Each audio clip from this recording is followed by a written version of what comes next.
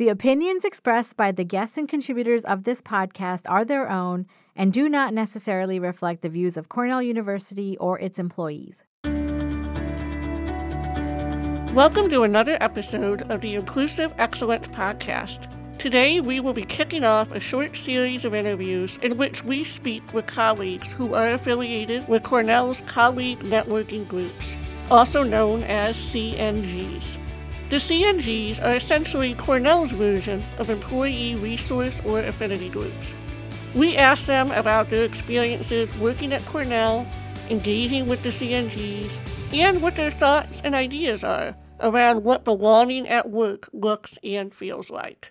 My name is Erin Sember-Chase. My name is Toral Patel. And you are listening to the Inclusive Excellence Podcast. All right, hello everybody. Today we are talking with two members of the LGBTQ+ colleague networking group and the Men of Color colleague networking group. Welcome, Chrissy and Victor. So happy to have you here. Thank you. Thanks for having us, Erin. So we'd love for you to first introduce yourself, give us some insight as to what you do at Cornell, and then, of course, which CNG you are representing today. Chrissy, why don't you go first? Sure. Thanks, Erin. My name is Chrissy D'Alfonso. I use she, her pronouns, and my base role at Cornell is the Assistant Director of the LGBT Resource Center. And I am one of the co-chairs of the LGBTQ+ colleague network group. Excellent. Great. My name is Victor Younger. I'm the Director of Diversity and Inclusion, the Nolan School of Hotel Administration. In terms of the Men of Color Network Group, I love being a part of this organization. I'm currently in no official capacity, but I was a part of the group when it established many years ago, and it's been a pivotal tool for me to connect with others in my community, but also to grow my own professional network and just have a space to where I can have great conversation with colleagues. Yeah, I'd say you're official. You're an official OG. Official OG. And let me back up and also say I use pronouns he, him, and his. Perfect. Welcome to both of you. We're so excited to have you here. So we're just going to dive right into the first question. As Erin has mentioned during her intro podcast, that we're going to really focus on the term belonging. And so when we talk, when we've had previous discussions with other guests before, we tend to talk about diversity and inclusion. And those are the two terms that a lot of people hear about, but not when it comes to the term belonging. And so just talk a little bit about that. What does the word belonging mean to each of you individually? Go right ahead, Chrissy. Sure. I think for me, the word belonging is kind of that next step in kind of the DEI, the diversity, equity, and inclusion space around this idea of not just seeing yourself represented, not just feeling that you have equitable options wherever you are, but actually feeling like you are being valued for your own unique characteristics, that you are part of that larger whole, not just as a token, but as a full member of the community. Yeah, it's cool, Chrissy. That really resonates with me. I think that belonging, we often use the phrase, when you can bring your whole self to an experience. And so my identity of what you can see and can't see is so relevant to who I am. And when I can be that version of myself, and people understand, whether they understand it or not, but if they accept that or just know that that's who you're going to get with me. And that's the part that really gives me time to really thrive and be the person that I enjoy being in this space. So belonging is critical for anyone to be able to be their full expression of themselves. I just love what you said about the identities that can be seen and not seen. And we talk a lot about this intersectionality and that all of us hold so many different identities. And I love the concept that both of you described where belonging for me means you can bring all of those identities with you, even the ones that can't be seen or the ones that maybe don't show up in the workplace on a regular basis. But yet belonging means that even those identities are welcomed. Which I think is a good segue to our next question. Maybe you could share with us an example of a time when you yourself felt a sense of belonging at Cornell. I can say for me, I've had many touch points in my journey here at Cornell that I can pinpoint. But speaking from the perspective of the Men of Color Network Group, being in that space and having to sit around a table with other individuals, whether we have a shared experience from terms of our life experience has been or just our life's journey, just knowing that that space was somewhere we could just really not have to put up any pretenses, just really talk about things that are salient to my experience as an African-American male in this country, and to hear other perspectives from others that perhaps may not understand that, but we can talk about our own challenges, but also our successes. That has been so important for me, and that's why I'm so thankful for being a part of the Men of Color Network group. Well, and I think what you said about having that space, you just knowing that the space is there, that you can keep the pretenses at the door and have that space could give some visibility to things that maybe you feel like you have to keep non-visible in certain arenas, but you can bring some visibility to it when you're in that space. And sometimes even like walking in the door and not even having said a word and people there understand what you might be experiencing, right? And that's kind of what I feel sometimes the best when it comes to, I'm a member of the Women of Color Colleague Network group. And I feel like sometimes it's just great to be around other women of color. I don't have to say anything. And yet I know that every single member in that room or in that space knows exactly what I might be experiencing at any given time. Yeah, I think there's so much power in affinity spaces because of that shared experience. There's a difference between being an ally to a community and having an academic or outsider understanding of what someone has gone through versus that in-group community knowledge of, I've understood what your experience has been like. I've gone through a lot of the same things, maybe from a different lens, maybe a very different way, but we still have that same base understanding. It's been really interesting for me thinking about belongingness in my LGBTQ plus identity because I came to Cornell to do queer work. And so queerness is not always a visible identity. I do try fairly hard to code as queer. I have a lot of markers in my appearance that really do identify me to other LGBTQ plus folks. And by right of where I work, I walk into a space and folks know, oh, that's Chrissy, that's the queer girl, because she runs the LGBT Resource Center. And so it's a different kind of experience because I walk into places and that identity is actually like a bonus is actually valued in a way that it's not always seen to be valued or undervalued in a lot of spaces. It's an identity that somebody has to be a little bit more public about. And I think it's a sort of privilege that I can walk into a space and by virtue of my job, also have that identity walk in with me. Chrissy, let me add something to this. You just triggered something from a visible perspective. So I'm a member of a Greek organization, and one of the things that really speaks to me is part of the Divine Nine. If you're from a historically Black college or university, you've heard about the Divine Nine. And I wear those when you talk about signaling when you come into a space. The Greek society or the Greek community have been stereotyped or have bad raps for different reasons. However, to know that when I walk into a space on this campus, and I'm wearing those colors for my organization because we were founded out of this idea that others didn't want to include us in those spaces. And when we wanted to have business organizations, we wanted to connect with community, we weren't allowed. So we birthed out of this. So I wear those colors very proudly because I know from the foundation of why we exist and what the work that we do that's really salient to creating an environment where people can be seen on many different levels. Yeah, that's so powerful, Victor. Thank you for sharing that. You know, what you said, Victor, about some of the history there, that happened because you weren't welcomed in other spaces, so you all had to create your own sense of belonging. So it does then lead to an obvious question, which is if you're both willing to talk about times when that belonging wasn't there for you. Well, I'll start by just saying that when I first came to Cornell, I was in this different role as the general manager for the university dining. That was a different life experience for me. So here I was a senior member, Black man who was a senior member of this leadership team. And so my responsibility is that I had to build relationships across the campus. And part of that, I remember walking into certain spaces and I was just seen as this outsider. And, even though I was a part of Cornell, I know that my Blackness and because of the role that I was in as a leadership person, that I had to also just think strategically about the decisions that we were making and how the community would be impacted, but also thinking about for the greater good for everyone. But that was not an easy task because all people saw was my Blackness and a Black man that was portraying some sense of privilege or some sense of authority, and that did not settle well with people. That was a challenge for me for the first few years at my time here at Cornell. And that really kind of set a different tone for knowing what being on the outside and not belonging was clear, like within my professional environment in this place that I was trying to acclimate myself to. Can I ask how you dealt with that? Toral, you speak about the piece that you don't see is that my spiritual belief and my sense of just humanity. I recognize that I had to still be Victor, but at the same time, I wasn't doing anything from any malice intent. I wasn't out to intentionally hurt anyone.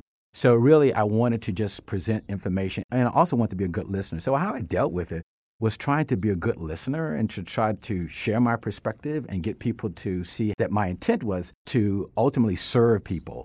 And that's what it was all about. And so I just stayed focused on who I am and what I was set to do. In my time at home, I would pray and just think about some of the pain that was just being dashed my way. But at the same time, I recognized that I had a purpose. And my purpose was far more than just Victor showing up in the space. I was also creating another space for others to feel included as well. Chrissy, how about you? Any moments where you felt maybe you didn't belong? Yeah, I think a lot of the times where I felt that I didn't belong are actually related more to other identities than necessarily my sexuality, because of the work that I do is so closely tied to that particular identity that I experience it, I think, very differently than a lot of other folks on campus. But I've had my own experiences with not feeling like I belong. I do read very young. I'm a little over 10 years into my career, and so I'm definitely stepping away from that near peer role with the students, but I still read very young to a lot of the staff members who are more established on campus. And so sometimes I get put in places, even as the CNG co-chair, I get put in spaces where I'm in a leadership role, and I very much feel that sense of imposter syndrome. I feel that sense of I don't belong here because other folks are looking at me and they're like, who let the student into the room? And I'm like, students don't read me as a student anymore, but sometimes staff members do. Victor talked about bringing my whole self to work. I'm not going to tone down some of the ways that I look. I have purple hair. I have facial piercings. I have visible tattoos. And many of those things in white supremacist culture of professionalism, those read as either unprofessional or very young. I feel a lot of imposter syndrome about the way that I sometimes present, and also knowing that idea of bringing my whole self to work is very important to me. And so finding the ways that I can balance that and still potentially push past, sometimes I think it's maybe just me, that sense of imposter syndrome, but also that sense of I am very much the youngest person in the room, potentially by at least a decade. What you're talking about, Chrissy, is very much when you have that personal connection to your job, and there really is no leaving it at the door. For some people, maybe they can leave their personal life at the door when they go to the job, and they want to. But for others of us, and Victor, you too, you are now doing some significant diversity and inclusion work at the Johnson. So you both sort of have this dual relationship where, your identities and your job are very closely connected. What is that like? What is that juxtaposition like where you live your work your life? Well, for me, I use this word that when you're working in your purpose, that work, however difficult it may be, at the end of the day for Victor, it's not necessarily work. Because this idea for me that I'm so thankful that my mother and father gave me as a young person in this world is to look at people as humans first, regardless of what you see in front of you, they're humans first. And so I bring that into the space, and I just know that I'm working in my purpose. And again, is no ill intent there. Do I make mistakes? Absolutely. Am I here to work with people? Absolutely. But at the end of the day, I feel like my purpose is to unite people, collaborate people, build community, share successes, share challenges, but also find solutions. And all around that, I just kind of focus on all of that as I think about any particular space that I'm into. And even when I'm in my community, with my church, or with my family, with my son and my wife, we always talk about being real. And it's doesn't always make you feel good, but it does create a space to where you know that you're representing the best representation of yourself. I love the idea of being real. And for all four of us, I say there are some identities that we can't hide. They're visible and they're front and center. For me, definitely my culture comes to mind. It puts me in an odd place, right? So what sense of belonging means for me is slightly different because when I come home, I speak a different language. I eat different food. I celebrate different holidays and different traditions. And so being able to, like with my colleagues, even the Women of Color Colleague Network Group, being able to share about my own culture, I think that is what makes me feel belonging and where I feel like I can bring myself. For all of us, we all hold some identities that are definitely visible. And then there are some identities that are invisible. And so just switching gears slightly, I love that both of you focus on your individual relationship within the colleague network groups and how much that's helped you. Can we talk a little bit about how colleagues who might hold that identity, how can they benefit from becoming a part of the colleague network groups? We've heard time and time again, as we've done some formal and informal assessment within the LGBTQ plus CNG, that sense of community is so important to folks. I think especially because that one is sometimes harder to see. Young professionals, people of color, those are more visible identities. You can pinpoint other folks outside of your unit that you might want to connect with.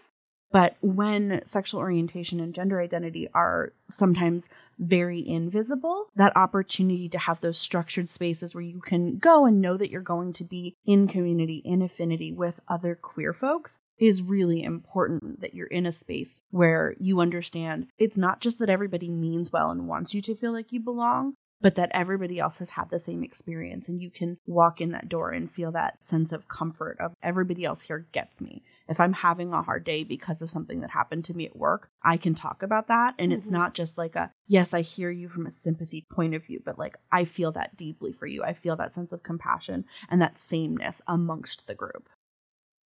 Yeah, I agree with you, Chrissy. I know that one of the cool things about when COVID happened, it opened up this whole venue like we're doing today of having virtual conversations. And I know with our network group, we have people participating from New York City, people that are participating from home.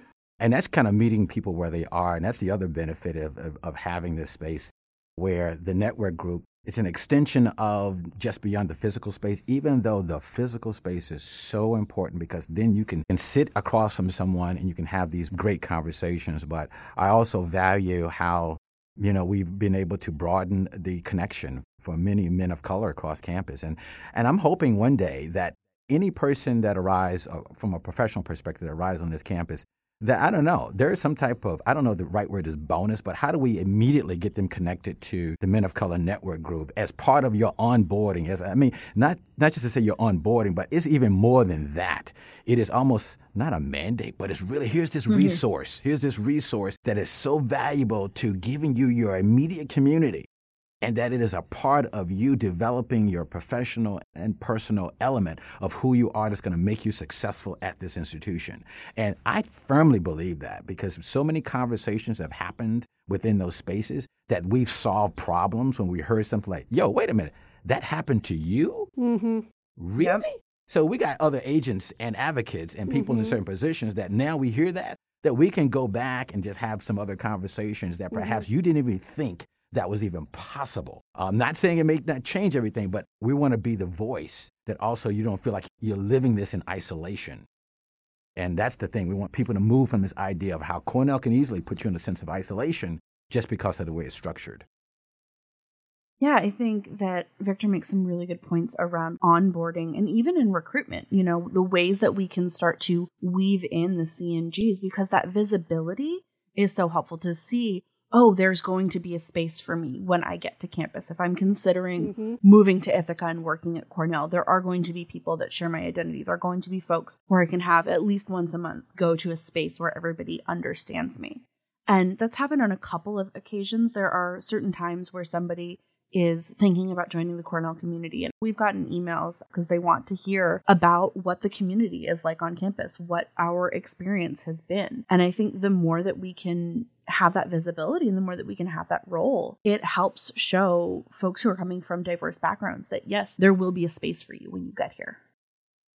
I think you both hit on so many key things there because I've been a long-time member of the Disability Colleague Networking Group, and what you said earlier, Christy, resonated. That's also an identity that's not always obvious or visible, and so it makes it even more important to make the group as visible as possible on this campus so that people will come to us, because there's no way, unfortunately, to find everybody, right? It makes it all the more important what both of you are saying about in onboarding as a university. And that is something that we definitely talk to the people who do onboarding about.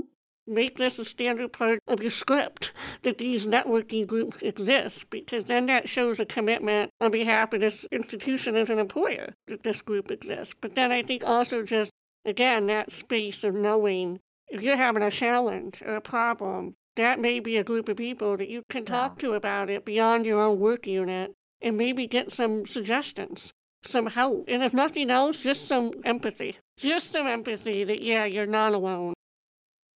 Let me add one more layer to that if I could. Yeah. I was asked to be a part of a search here on campus, and the initial search ended up being a failed search. The person of color did not accept the position. And when I went back and I talked to my colleague, I said, did someone that looked like this person sit down and have a conversation with them just to give them a perspective that perhaps wasn't being shared with them? And they said, no. I said, well, I want to offer myself as a resource. And so I had an opportunity to speak with the next candidate. And we had a very casual conversation. And to me, the intentionality behind sitting down with someone that's not necessarily connected to wherever you're applying for, and just to be that resource and to have that authentic conversation to talk about different things about the university that perhaps no one would know, but at the same time, you're sharing it from that shared experience potentially, I thought was extremely beneficial. So I go back to the resource groups and network groups and say this. Not only are we resources, but I think when you're hiring for other men and women and different affinity groups around campus, we should be a part of that extension of the intentionality of saying, hey, there's a person from the resource group that we're going to connect with you to just have a conversation. Trust me, I think that can be the game changer when we talk about the intentionality of bringing more Black and brown people to this institution. I agree with you, Victor. And I think everything that you mentioned about the community, all that on campus, I think the other component that colleague network groups can add, especially to potential new employees, is this connection to the community outside of Cornell too, right? So if somebody is relocating to this area, they've never lived in this area, they don't know anything about it, to move your entire family and your entire life over, that's a huge decision that somebody has to make, especially when they already have a job, which, now we know unemployment rate is low. We know that's happening across the board. And they already have comfort where they are. They know the area, they have friends, potentially have family in the area. So in order for them to relocate, that's a huge decision that somebody's making. And so even just being like resources or providing resources of what's available for them outside of just even the immediate Cornell community, I think is just as important. When I first moved here, the two things I wanted to know were, where's the closest Indian grocery store? And where's the lady that's going to be able to thread my eyebrows, right? Like, where can I find that individual? Had I come in for an interview at Cornell, would I ask that of anybody that interviewed me? Right. No, I would never ask that, right? But if I had an opportunity to meet with a fellow woman of color, could that have definitely come up in our discussion? Oh, I can guarantee you 100% that probably would have come up in my discussion, right? So I think this connection, not only to having an affinity here on campus, but even what's available outside of campus within our immediate area as well, I think is just as important. I think, what you're all talking about too is so critical, which is the things that keep people here, often beyond just your own job. They're going to be about the community, about your experiences 24/7, literally. And Chrissy, you touched on this earlier when we asked you about times when you maybe haven't always felt a sense of belonging. You talked about how sometimes it hasn't even been because of your sexuality. It's been because of other identities. And we know that. We know that you guys represent specific CNGs, but I'm sure in the men of color group, there's also people who identify as LGBTQ, right? Certainly in the LGBT, there's people that identify as people of color, and the list goes on and on. And we also know, unfortunately, at Cornell, that according to different staff engagement surveys and whatnot, that people who represent any of these identities are not having that same sense of belonging and inclusion at this university.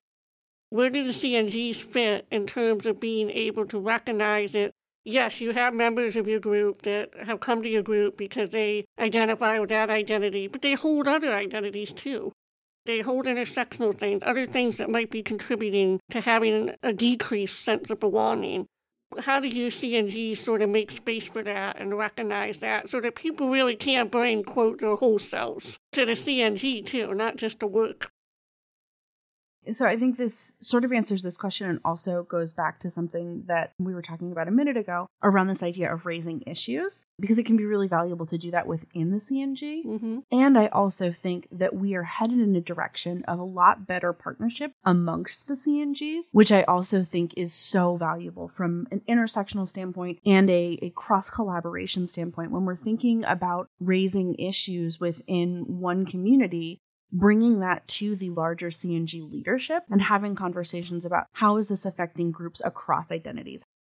We've had conversations around workplace satisfaction and ways that we as the CNGs could be partnering together to hear that more broadly across the CNGs and then start to work together more intersectionally so that we are both hearing things and then also creating spaces so that we can have spaces that are more intersectional.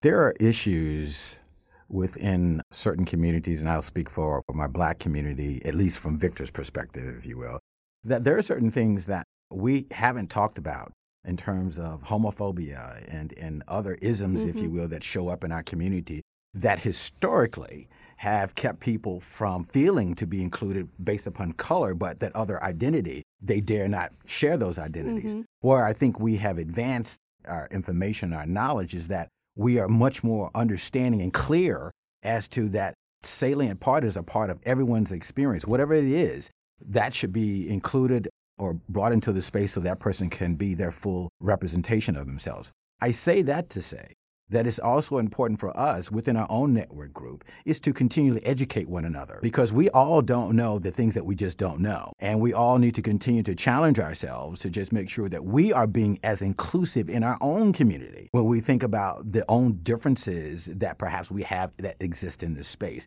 And that we talk about it out loud. We talk about it in terms of creating a space of inclusivity that requires for us to be very transparent about certain things that perhaps we are making sure that we're keeping our eye on the inclusivity of what the affinity group is all about and knowing that there are so many identities within the context of that, but we welcome all of those identities into that community. I think that's so critical because one could argue that a downside of having these individual CNGs for these different identities is that it can contribute to that sense of being siloed, as though each group is sort of by themselves dealing with their own things. And there isn't a sense of empowerment in that. There isn't a sense of camaraderie in that, versus recognizing that there are so many issues that overlap.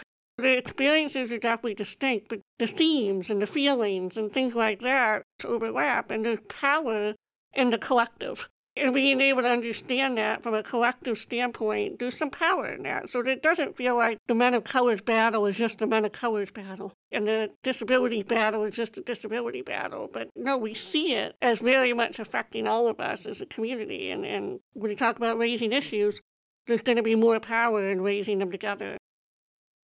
Yeah, Victor, what you said about continuing our own education, that resonated with me a lot. And I speak from my own experience over the past couple of years when we had one of our required training sessions, there was a whole question about identifying your own privileges, right? And I think my initial thought and reaction was, what privileges do I have? I am a woman and I am a woman of color. I have double minority already. I don't hold any privileges. And then as I went further through that training, I realized, as if I break down each of my identities, that there are some identities that I hold that actually definitely I have privilege in those identities. My education level, the fact that I work at Cornell University is a privilege that I hold in this area.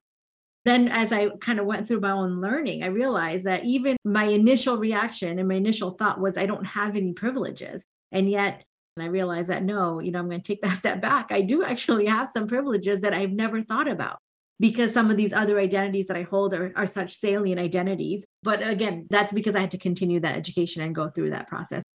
So I'm going to tie that actually into my next question for both of you, and maybe briefly talk about individuals that don't hold the identities for your individual CNGs. How can they potentially become allies for these groups? The thing that immediately comes to mind for me is intentionality around language.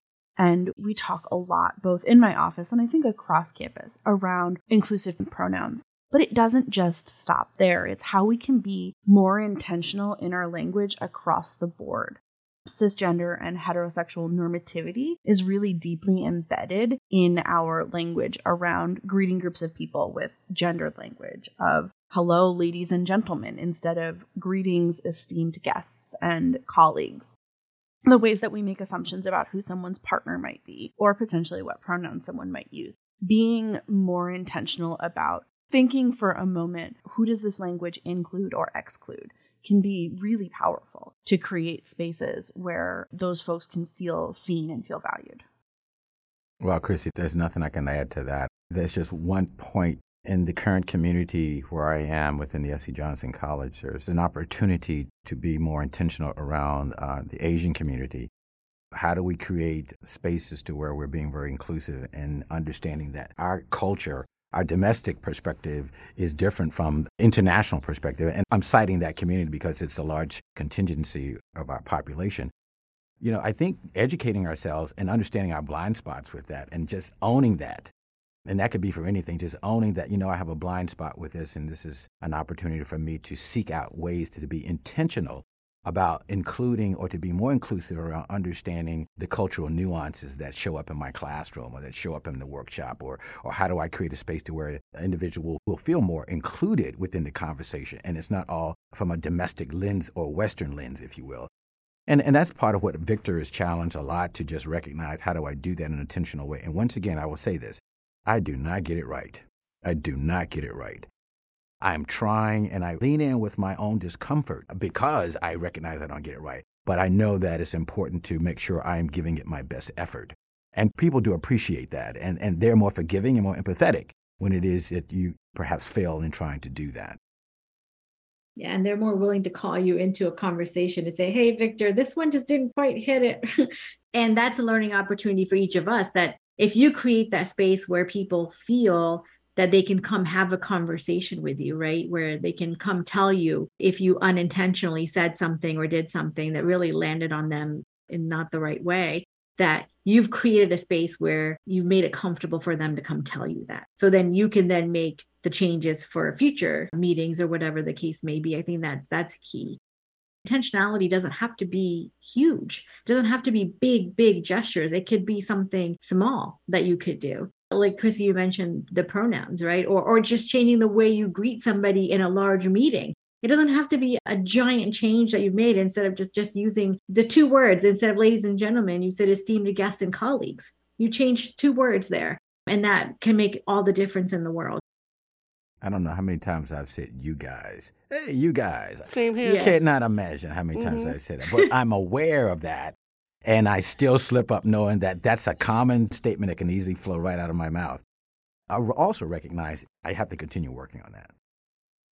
I also think there's value when we catch ourselves, that we correct ourselves. I work in an LGBT resource center. I talk about gendered language all the time. I grew up in New England. I still say you guys sometimes. But if I catch myself and model that, like, you guys, I mean everyone, showing that vulnerability, showing we're humans, we're going to make mistakes. And the intentionality, we talk a lot about impact versus intent.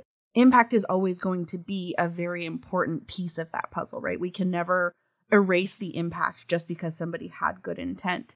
And if somebody is coming from a place of genuinely good intent, having that call in moment or modeling that vulnerability of, I am working on this, there is still work to do, but I am coming from a place of care and compassion of wanting to be better, can make such a difference. I like that you use the word "and" in between those two sentences there, because whenever I've talked about intent versus impact, I say as human beings, we tend to own our intention, and that's where we focus. But it's extremely hard for a lot of people to own both, right? So it's the "and" piece, that though my intention was good, at the same time, I can understand how the impact was not great, right? Like the negative impact that my words had. And so I think the "and" is so important here, that you can have great intention and still have a negative impact, right? And how do you own both? Yeah.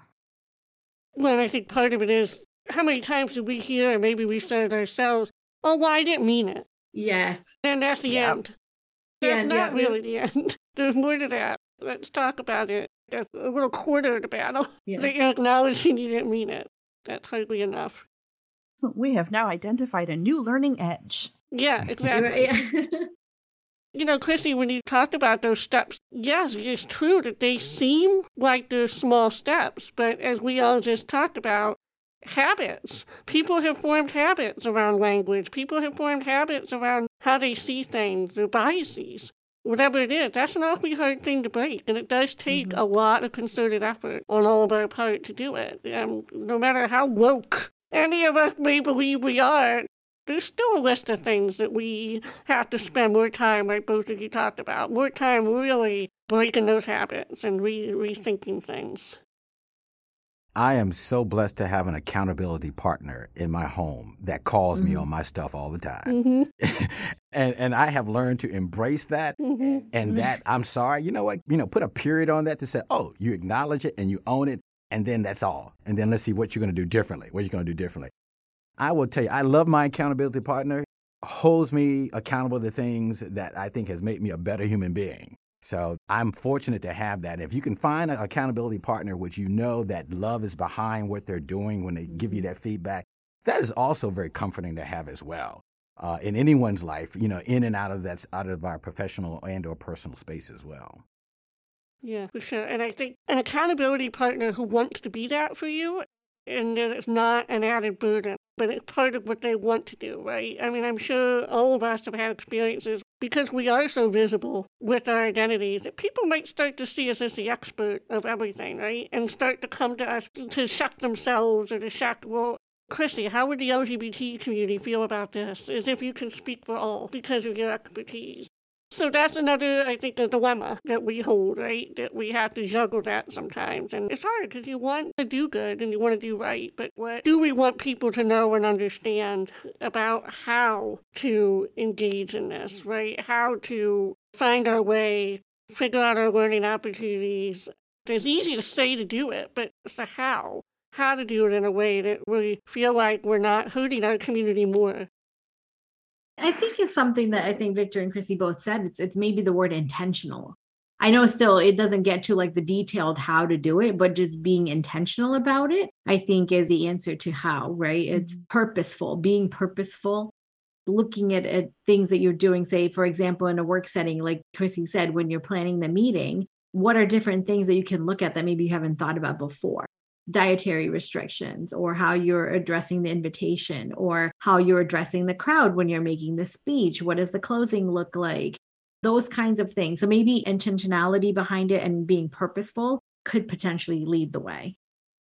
One of the things that's also come up in the LGBTQ plus CNG specifically recently is this idea of being the resource for all of campus, being the visible LGBTQ plus thing. So a lot of people come to us, and thinking about, I think, that intentionality and encouraging outside entities to do the work and allow the experts, the content experts, quote unquote, to provide feedback on that work, but that the allies, the folks from the outside, are doing some of that base work to begin with, coming from a good intention, saying, I am doing this with care, and also I understand that you may tell me I am wrong. I am open to that, but here's a starting place that I am giving you, versus coming to one of these groups that does education, one of these groups where a lot of us are potentially holding minoritized identities and saying, hey, please do this work for me. There's a really big difference between I have some content that I would like you to review for inclusivity and please create inclusive content for us. I think you hit the nail on the head right there. Very well put, Chrissy. Thank you. So I'd love to hear just final takeaways that you really would love for people to take away from this. I think when we're thinking about folks like managers, leaders, to really be aware of what these colleague network groups are and publicize all of them as widely to employees as possible and really encourage that engagement. Mm-hmm. I think from our CNG, we've seen different types of engagement from our members. Folks who are almost like sneaking away from work to get to our meetings to find that space that's really important to us, versus the folks who've been encouraged to participate by their leadership, who've said, like, this is a really important part of your professional life, your professional journey and development. We encourage you to participate in these groups. The framing can be so important. Yeah, I agree with that, Chrissy. I think the framing of it is so important. And I think, again, going back to policy, procedure, and or how do we establish a foundation that has intrinsic value but is authentic? And I use that word somewhat loosely. Being authentic doesn't always come natural to particular policy and procedures. However, if we are intentional about creating a platform to where these network groups, as we are learning, are extremely valuable, resourceful, in so many ways that can support the professional and personal development for the Cornell community and beyond, really it is a platform that we really want to continue to lift up and to make sure that people are aware of these resources that are available and are very welcoming to people to be a part of their resources, if you will. Absolutely. And I think what you both just said really highlights, yes, we have the groups and that's great, but to have leadership and managers and employees promoting the groups is really the difference, taking it that step further. These groups serve a vital purpose to our whole community. You might want to be part of one of them because it could be really good for you and pretty amazing for the institution. And I'll say this, we do have to meet people where they are. Like, there are certain communities intrinsically, like some of our athletes and the coaches and things, they're so in their bubble. If you don't go to them and meet the coaches and say to them, hey, we are part of a network group of many that are available to you. And that sparked a conversation. Now we're going to talk to the fencing team. You can really build networks by being intentional about going to places to where typically they're not there because they just have a different experience because of the way it's structured. So we do have to step out of our own space and go to those spaces and meet people where they are. That's a really good point, but because there's also, there's something that we've heard over the years that depending on what your job is, whether you're exempt or non-exempt, hourly or not, it can really impact the opportunities that you can take part in. So I think you make an excellent point that as network groups, we have to get creative about how we are interspersing ourselves throughout campus and going to people so that they can still partake in that opportunity and see it as something for them. And that becomes even more important now that we have a lot more remote workers and hybrid workers, right? And that's something I want people to take away too, that you all are there for them too. It's not just about a physical bricks and mortar. The space can be virtual, not just physical, that we provide. Yeah, the LGBTQ plus CNG, so many of our members were starting to join us virtually. And we have folks who are fairly involved from New York Tech Campus, from Cornell in Washington. And so finding that balance of still having online engagement, we're probably going to keep our monthly meetings on Zoom in perpetuity. And so now we're starting to schedule in more events that are happening in person as well, but still keeping those base online engagement opportunities and trying to build an online space where we can actually be social and connect with one another outside of just those monthly meetings. And I think that could address something Victor brought up earlier, which is, or actually it was you, Christy, who said how there might be some people who aren't able to be open with their work unit, that they're taking time to participate. And we don't want that, but that is still a reality that we have to take into consideration. And they may be the ones who need these groups more than anyone. So, creating a virtual space could allow people to be able to, quote, sneak away a little bit more comfortably. Yeah. Well, this has been an absolutely amazing conversation, Victor and Chrissy. And Aaron, I want to thank both of you for joining us today. Every time we talk, I feel like I come away with something new. So thank you so much. Thank you so much for the invite. Really enjoyed the conversation. Thanks for having us. It's been wonderful. Wow, Aaron, what an amazing conversation we just had with Victor and Chrissy. What do you think? Yes, definitely, Toro. It really was. I mean, we know about the colleague networking groups, since our office supports them, but still, I learned a lot and reflected on a lot because they happen to be CNGs that I'm not a part of, right. So it was really interesting to hear their perspectives. And I have to say, I think one of the things that struck me in particular was I really appreciated when they talked about how being in a CNG and the members provide access to, I think one of them used the term agents of change. Sort of this access to agents of change and advocates so that you don't have to live in isolation if you're having a hard time. So coming together with people who don't necessarily work in your office, but who share an identity and experience really help, I think, somebody to not feel like they're alone. Oh, maybe somebody else has gone through something similar. and I can talk to them about it without any real fear or repercussion because they don't work with me. Right. They don't work in my office, right? And so just having that sense of support, I just appreciated how they talked about that. Yeah, and I think you and I have talked about this multiple times, but is this idea that we can kind of go into that room and because the individuals in that space also hold similar identities as you don't have to necessarily say anything. Mm-hmm. And yet they all understand, right? And at the same time, because of that comfort, you can actually share more than you probably would ever share with some of your other colleagues who don't share that same exact identity as you. That's true. But you're right. I feel the same way that I also learned a lot.